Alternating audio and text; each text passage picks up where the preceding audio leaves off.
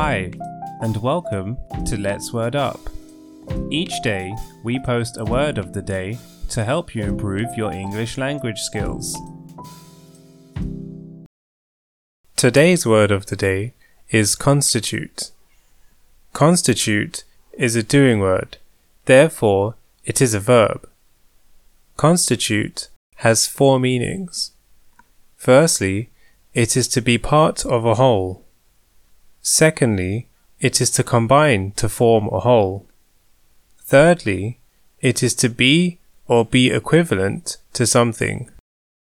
Lastly, it is to give legal or constitutional form to an institution. An example of the word constitute used in a sentence would be: fans of the film constitute a small portion of the party attendance, making them a minority. We didn't have enough people to constitute a full team. If they don't stop her from destroying it, that will constitute as allowing her to do it. Or, they were awaiting the decision on whether they would be able to constitute their own law firm.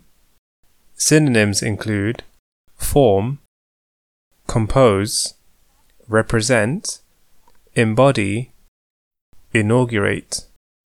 Antonyms include break, deny, repeal, outlaw, expel. Thank you for listening. We hope that you found it helpful and interesting. Until next time.